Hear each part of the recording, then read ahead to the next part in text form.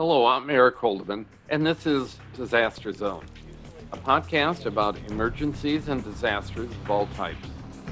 Disaster Zone will bring you interviews with people dealing with all aspects of disasters, from what causes them to how people and organizations are dealing with their impacts. Here's today's program. This podcast is being sponsored by Dynamis, a leading provider of information management software and security solutions. You can find them at dynamis.com. Welcome to the Disaster Zone podcast. With me today is Michael Bushmull. Michael has served as a communications instructor for FEMA, as well as disaster preparedness consultant for the city of Berkeley, California. As the president of Applause Associates, he has taught people around the world, including in Europe, China, and Russia, to speak, write, and communicate effectively. This is going to be the first in a three-part series we're doing with Michael. And part one, today's podcast will focus on a dozen ways to communicate better verbally. Welcome to the show, Michael. Thank you, Eric. Thank you for the invitation. It's a real pleasure to speak with you. All right, great to have you on the show. And I looked up, and this is no April Fool's joke. We met on April 1st, 1999, when you did a presentation for an emergency management conference. Wow. I keep track when we met, so we've known one another for two decades. Thank you. So why don't we just start, Michael? What got you into the business of teaching communications? Well, it's a long story. I was born in Detroit, and at the age of 21, I left home and joined a religious order and studied for 9 years to become a Catholic priest.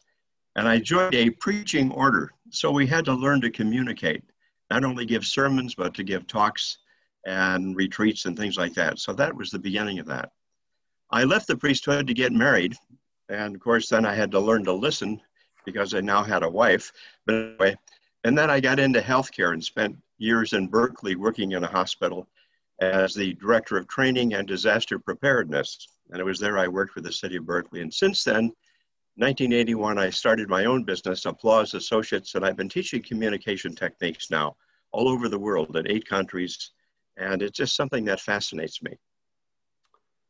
Okay, and I've had several interactions with you. I even had one of my staff needed some help with communicating with people verbally, and I know you did some individual coaching, so you do that type of thing also. Yes.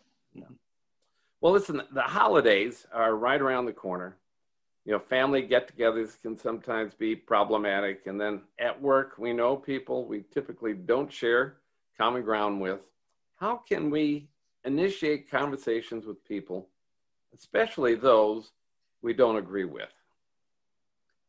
Yeah, you bring up a sensitive topic, and that's happening all over certainly this country. A lot of it has been geared to the recent political climate and the elections and so on. But anyway, there's 2 things. We need to invite people to speak, and then of course the other side of that, we really have to listen, and that's the challenge. So what I've put together are 12 different topics that I've taught to a lot of people, and will teach again next week for the city of Renton. These topics, I'll number them, and they will allow us to make those connections with all sorts of people. The first and 2 almost magic words are tell me. You can invite anyone into conversation by saying, tell me. Tell me, where did you get that outfit? Tell me, have you ever lived through a disaster? You can put the words tell me in front of any question. Tell me, how long have you lived here? I'll use an example. Let's say, picture a well-dressed man goes into a men's clothing store. Let's say we have 2 clerks going up to that person. First clerk goes up and says, can I help you? And the man says, no. The business transaction is over. A second clerk goes up and says, ooh, I like your tie. Tell me, where did you get it? Words tell me are like an invitation for the other person to speak. So you can use that to initiate any conversation. So that's the first thing. Number 2 is tell me more. One of the great techniques in meetings is when someone brings up an idea, instead of just shooting out your idea, encourage that person to elaborate. So you can say, tell me more about your idea. Now, I know in some meetings you'd like to say to some people, tell me less. But anyway, yes. Tell me more encourages people to talk so you can listen more. The third thing I'll mention is a neutral saying. Whenever somebody says something you disagree with, you can say simply, I hear what you're saying. I hear what you're saying. Said in a neutral voice, it means I hear you. It doesn't mean I agree with you or I like what you said. I hear what you're saying. It can be a calming thing, but it allows the other person to feel as if that person is heard. A fourth thing I want to mention is almost a gift to someone when you ask them, what do you think? What do you suggest? You're inviting another person to be your advisor, to counsel you. What do you think we should do? What do you think is a great term for inviting people? It's almost like, to me, a gift to give someone. The fifth thing I want to mention is when you're in a meeting and conversation's going on and you'd like to enter the conversation, a great line you can use is, may I add something? Or I'd like to add something. And I like to stress the importance of the word add. I've even come up with a kind of a mathematics of good communication. You know, we have add, subtract, multiply, and divide. In a meeting, keep using the word add. I'd like to add something. What if you disagree with someone? You could say, I'd like to add a different idea. Be a person who adds and therefore multiplies good ideas rather than a person who subtracts and divides. Because if we criticize other people's ideas, we create divisiveness, especially in a group. Our inclination is to say but or however. Mm-hmm. Oftentimes, you can instead of, but often indicates an opposite direction. It's very useful in sometimes. But sometimes when there's disagreement, you can replace the word but with the word and. Like, I hear what you're saying, and I would like to add a different idea. Sometimes that becomes like a lubricant that allows you to express your idea without challenging the other person. One more, the sixth item I want to give you is, can you help me? Isn't it interesting? You can travel anywhere in the world. You can go up to a complete stranger, like if you're lost, and say, can you help me? I've lost my map. Can you help me? People are willing to be generous because one of the great pleasures in life is to be able to contribute to someone else's well-being. People like to be helpful. And that question invites them, can you help me? The seventh thing I want to recommend is a great line. I use it all the time in email as an opening line when I want something. I'll say, I have a favor to ask you. Or if it's going to be something difficult, I'll word it, I have a special favor to ask you. It lets people know right away that you're going to be making a request. So those are my first 7 tips. And again, it comes back to listening and inviting people to speak and express what they want. And in that regard, my favorite, if you want to call him psychologist, person, whatever, is a man named Marshall Rosenberg and his great work called Nonviolent Communication. The fundamental principle of his work has been this: everything we do is in service of our own needs. Everything anyone does or says is to meet their own needs. And why people have different opinions or views or beliefs than us, somehow those beliefs or opinions or actions meet their needs. The trouble often is, how do we get people to meet their needs without being destructive? Okay, I think those are all great ideas. I wish maybe we should take that list with us when we're in a meeting. Yeah. A reminder, and you could actually make a little flashcard type thing you stick in your binder, or in today's laptop world, maybe it is stored somewhere where you call it up and use those words. So, thank you for that, Michael. What we're going to do right now is take a quick break for a word from our podcast sponsor, and we'll be right back. This podcast is being sponsored by Cobra, an emergency management software solution. Cobra provides a cloud-based EOC software that is intuitive, collaborative, and affordable. Visit cobrasoftware.com. Well, welcome back. If you're just joining us for this podcast, we're talking to Michael Bushmole and talking about communications and a dozen ways to communicate better verbally. And part of communicating, Michael, is sometimes we have to say no to someone. And whether you're a 3-year-old or a 55-year-old, we don't like to hear no. What are some good ways to deal with that situation verbally? Okay, you're right. It's very difficult for people to say no. I taught in China for 12 years, communication courses for Chinese business people. And I found in pretty much in all of Asia, people do not want to say no. They'll say perhaps, or in Japan, they'll say that would be difficult. Anyway, let me give you 2 techniques for saying no. The first one doesn't use the word no at all. You use 2 words, yes, if. When you say yes, you give permission. When you say if, you state the conditions that must be met.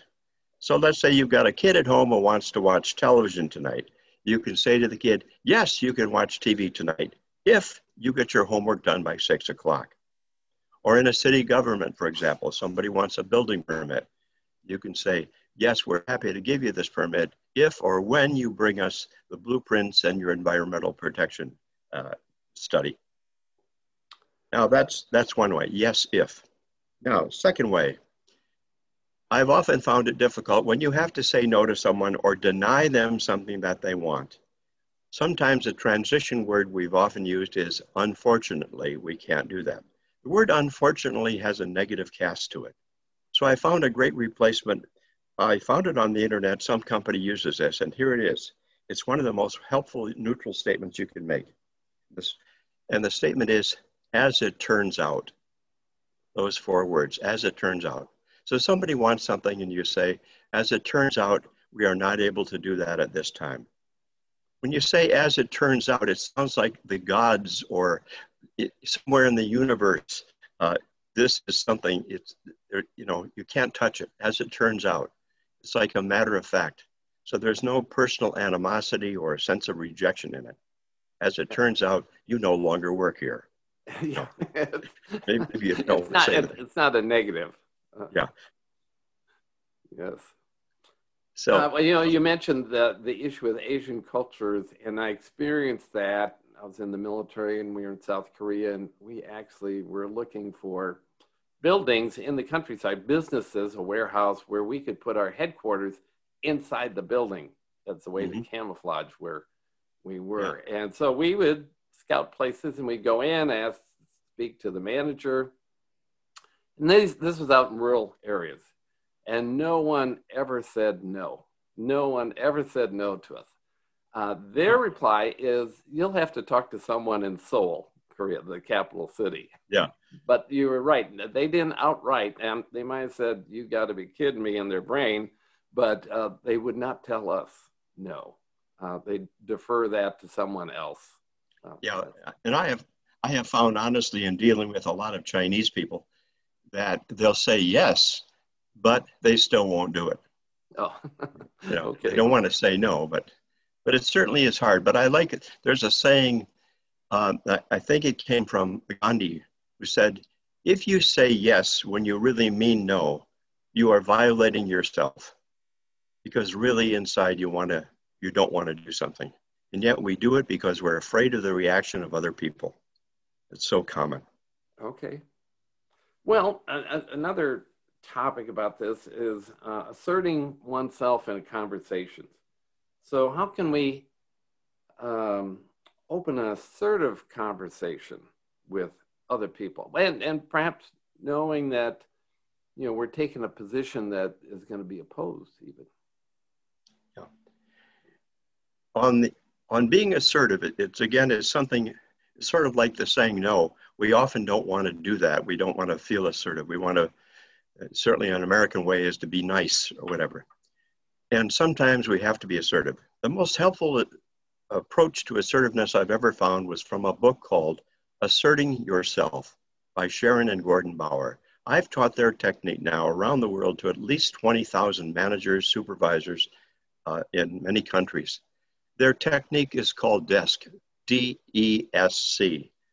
And the first part of it is to describe the situation that you don't like or don't want. Simply describe it without evaluating it. Second, express how you feel in the situation with an I am statement. I am upset, worried, concerned, frustrated, disappointed. Third, describe, express, specify. What do you want the person to do? You're making a request. Would you please, or something like that. And then the fourth thing are the consequences. What are the consequences to the person for doing what you want? And in order to help that whole process of describe, express, specify, and give consequences, the opening line, the opening phrase I really like is this: I have a problem. You can approach anyone and say, I have a problem. That alerts them that you're going to say something, but they don't get defensive when you say, I have a problem. Because you're talking about yourself. You're not saying you did something. No, you're starting with I. And the word problem. I've had people in public argue with me over the word problem. But the truth is, even though the other person or people are the problem, you have a problem. It's them. So that is a true statement. And then you can go right into describing the behavior or actions that they're taking that don't please you, and what would you like them to do? And what happens when we avoid those types of conversations? We just don't. Well, we keep it inside, right? And we let things happen that we don't like. It's amazing. I've had in a lot of classes where people have roommates and the roommates don't do the dishes or clean up after themselves. Little irritating things like that. There's other major things where you have neighbors whose trees grow into your yard and you'd like to talk to them about that. Or somebody's smoking and you don't like the fact that they're smoking. And you've got to confront them. It's so easy to let things go. They fester inside of us and they tend to get worse, and they can really interrupt and destroy the future communication with that person. Okay. Well, the last topic I'd like to cover with you is that, everybody loves to get a compliment, but sometimes these compliments can come across as being phony or just shallow. What's a good way to give a sincere compliment, and maybe the circumstances you do that in? Yeah. Before I give that compliment idea, there's another idea I forgot to mention. And this is something, the words are, it seems like. If you are trying to draw someone out and you sense that they're thinking something different, a good way to engage them is with a phrase like, it seems like you're not satisfied with what I've just said. It seems as if there must be some problem that's holding back. And this will often open people up to talk. And rather than saying, are you unhappy? It seems like you may not be as happy as you'd like to be. That little phrase, it seems like, works really well. And there is a group I'll recommend strongly, a negotiation group called the Black Swan Group. Their work is amazing. And if you look up Black Swan Group, they have every week, they give free email type sites that give all sorts of tips on negotiating all sorts of situations. They're the best thing that I found out there. And that's one of their techniques. It seems like, okay. Okay, well, just on that, we will likely have some emergency managers listening to this podcast. And a black swan, by the way, in disasters is something totally unexpected that happens, which is a black swan. So exactly. At the company, not the disaster. Right? Yeah, it's not the disaster. There's actually a company. The compliment question. Now the compliment. Everybody likes compliments. We don't want to be buttered up or, praised unnecessarily. We all like praise. Although I must say one thing about praise. My favorite line about praise came from Chaim Jonat, the California psychologist who wrote a lot of books in the 70s between children and parents, between teenagers and parents anyway. His idea was, he was once asked, how do you give praise to a child? And his 6 words are, praise the poem, not the poet. which means praise the work, not the worker. Praise the performance, not the performer. And even Hollywood does that when they give out the Oscars, right? It's not for the best actor. It's the wording of the Academy is, and now the Oscar for the best performance by an actor in a leading role.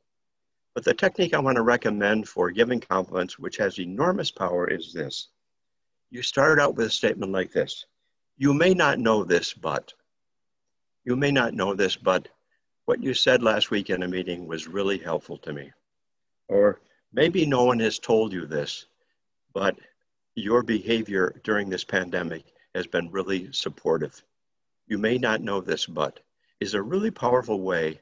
It's kind of like a backhanded way to give someone a compliment. They don't expect it. You may not know this, but these podcasts have been really helpful. Well, I love that compliment, Michael. Well, I'm really looking forward to our future interactions. I just want to say thank you, Michael Bushmole, for being a guest here on the Disaster Zone podcast. And I've enjoyed the moments together. I look forward to our next session. And again, everything is about communicating, isn't it? And a lot of it has to do with listening again, and knowing that people are usually trying to do the best that they can. Thank you, Eric. All right, well, thank you. And for folks listening today, tune in again for part 2 and 3 of this conversation, where in part 2, we'll cover communicating via email, which we seem to do a lot of today. And also the part 3 will be how to improve our ability to present well in order to convince people to take action. And we all are charged with those types of things. So lastly, a reminder for everyone to be safe. Think about what you can do today to become better prepared for the next disaster and become more disaster resilient. Perhaps it will be by learning to communicate better. Thanks for listening, and tune in again soon. Bye-bye. Thanks for listening to today's Disaster Zone podcast. Tune in again soon for more information on all aspects of disasters and what people and organizations are doing about them. You can also check out the Disaster Zone blog at www.disaster-zone.com.